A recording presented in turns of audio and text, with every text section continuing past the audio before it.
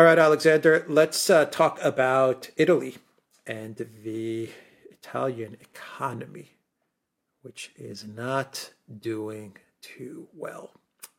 Meloni, what a disappointment. It's at least to me from the outside looking in. Maybe people in Italy see things differently, but she hasn't turned out to be this positive force for Italy that many people, including myself to a certain extent, I thought she was going to make a change, but doesn't look like it. Maybe the situation was just too hard to begin with, given Italy's economic situation before Meloni entered office. But anyway, what's the situation with Italy? Well, what Meloni is trying to do, and we're not going to specifically talk about his, budget policies, because this is the key thing. What she seems to me to be trying to do is she's trying to repeat in Italy the Liz Truss experiment in Britain. She became Prime Minister of Italy, making all kinds of various promises about increasing support for families, rebooting the Italian economy. A lot of people expected that she would come in as, changing things, and that this would be a major shift in Italian policy. And what instead happened is that she turned out to be a completely loyal supporter of the European Union. She went along with all the policies on Ukraine, for example. And in terms of domestic policy, she didn't rock the boat very much with the European Union. But at the same time, she made all those commitments to the Italian people, which is what got her elected, which are basically incompatible with the fiscal policies that the Eurozone demands of her. So this year, the budget deficit that the Eurozone permits, it permits a country to run a budget deficit of no more than 3% of GDP.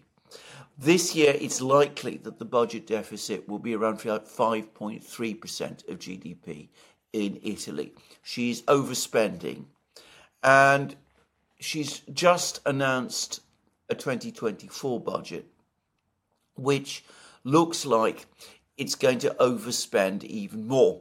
Now, she claims that the budget deficit will actually fall to around 4.5% of GDP.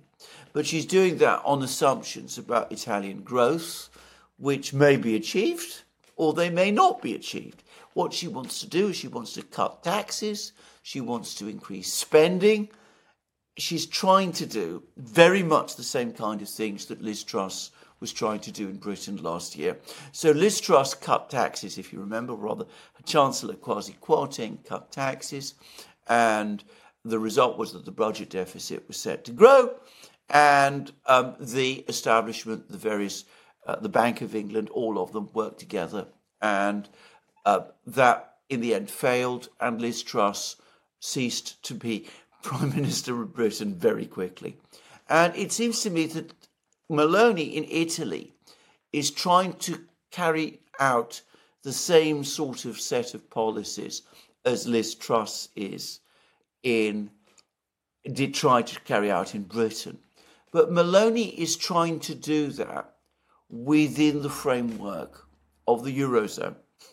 And I can't myself see how that can work. Maybe, in a perfect world, cutting taxes, increasing spending is the kind of thing that Italy needs to do at a time when its economy is basically stagnating. You need to give it a boost. There's plenty of savings in Italy. You could argue that this is the right thing to do. But this is a very, very high-risk policy. She seems determined to pursue it. I'm not convinced that the Eurozone authorities will let her get away with it this time. On the contrary, all the indications are that the move in Germany is not to loosen the fiscal strings, but to start tightening them up again. So she's taking very, very big risks. And of course, if those risks turn out wrong, if there is a bond crisis in Italy, and we've had problems with Italian bonds over the course of this year, it doesn't look as if the European Central Bank will bail out Italy this time, in which case both she and her government could be in very serious trouble. Well, did she not monitor what happened with Liz Truss? I think Liz Truss lasted for how long? A month?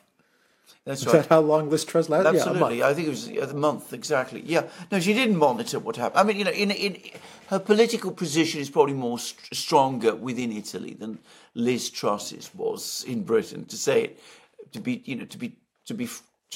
say that. But you're quite but Britain right. controls the currency.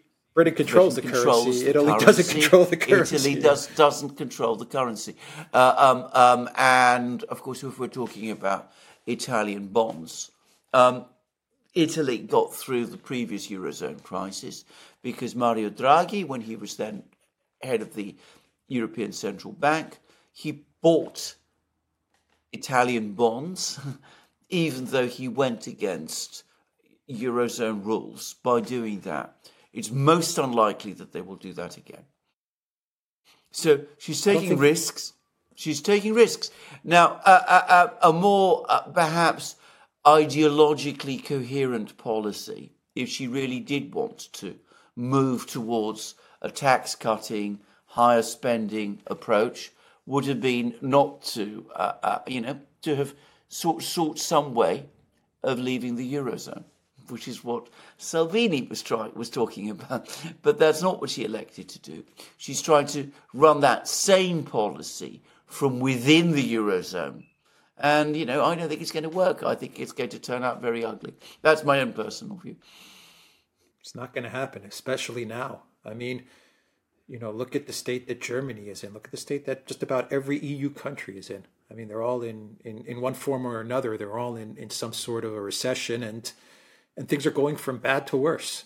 So I don't see how she's going to pull this off now. Even 5 years ago, this would have been a very difficult thing to do. But given the dynamics today, it's not going to happen. Well, indeed, and she's of course made things worse because she has supported the EU sanctions against Russia, which have deprived Italy of cheap energy, and Italy was a big importer of Russian gas. And remember, Italy has a big manufacturing industry. So she's added to the costs of Italian business instead of reducing them, which again is the price you pay if you do what she did, which is work to present yourself as a loyal follower of the EU in what it is doing. So her policy, which I think disappointed her supporters, of being faithful to the EU, is now increasingly contradicting her domestic promises. And I think these are beginning to cause real strains. By the way, I should say I understand from people who know Italy that her policy of taking a very strong line against Russia is actually unpopular in Italy. Italy is a Russophile country. And it is actually criticised in parts of the Italian media, including, unusually in Europe, in the Italian television media. Yeah, the problem with Meloni is exactly what you said. She presented herself as an Italy first candidate. Her entire party, that's what they're anchored in, as Italy above everything else. But that's not the case. So it's not consistent. It's not congruent with what the perception was of her party and of Meloni. She enters office and she puts Europe above Italy. Exactly. And case in point, the sanctions against Russia. Exactly. She should have taken a line like Orban did. Exactly. Well, she didn't. Of course, that would have involved taking on the Eurozone authorities, taking on the EU, perhaps working towards moving away from the Eurozone. As I said, Salvini and some of the people around him were prepared to think about those possibilities, those options. Meloni wasn't. She didn't. She lacked the political skill and the understanding of politics, perhaps, and the courage to do any of those things. And so she's now caught in a trap. And I would not be surprised if next year, as I say, we see an Italian budgetary crisis with a bigger impact across the Eurozone. And the way it's going to be solved is by leveraging Meloni out and recreating the Italian government, but with perhaps another technocratic prime minister, another Draghi, or someone like that taking over. I can easily see that happen next year. In which case, the whole Meloni experiment will have not only failed, but failed badly and demoralised opinion in Italy even more. And in terms of Italian governance and movement towards a real solution of Italy's problems, we'll be back to square one, but with an even more demoralised population in Italy than the one we've seen up to now.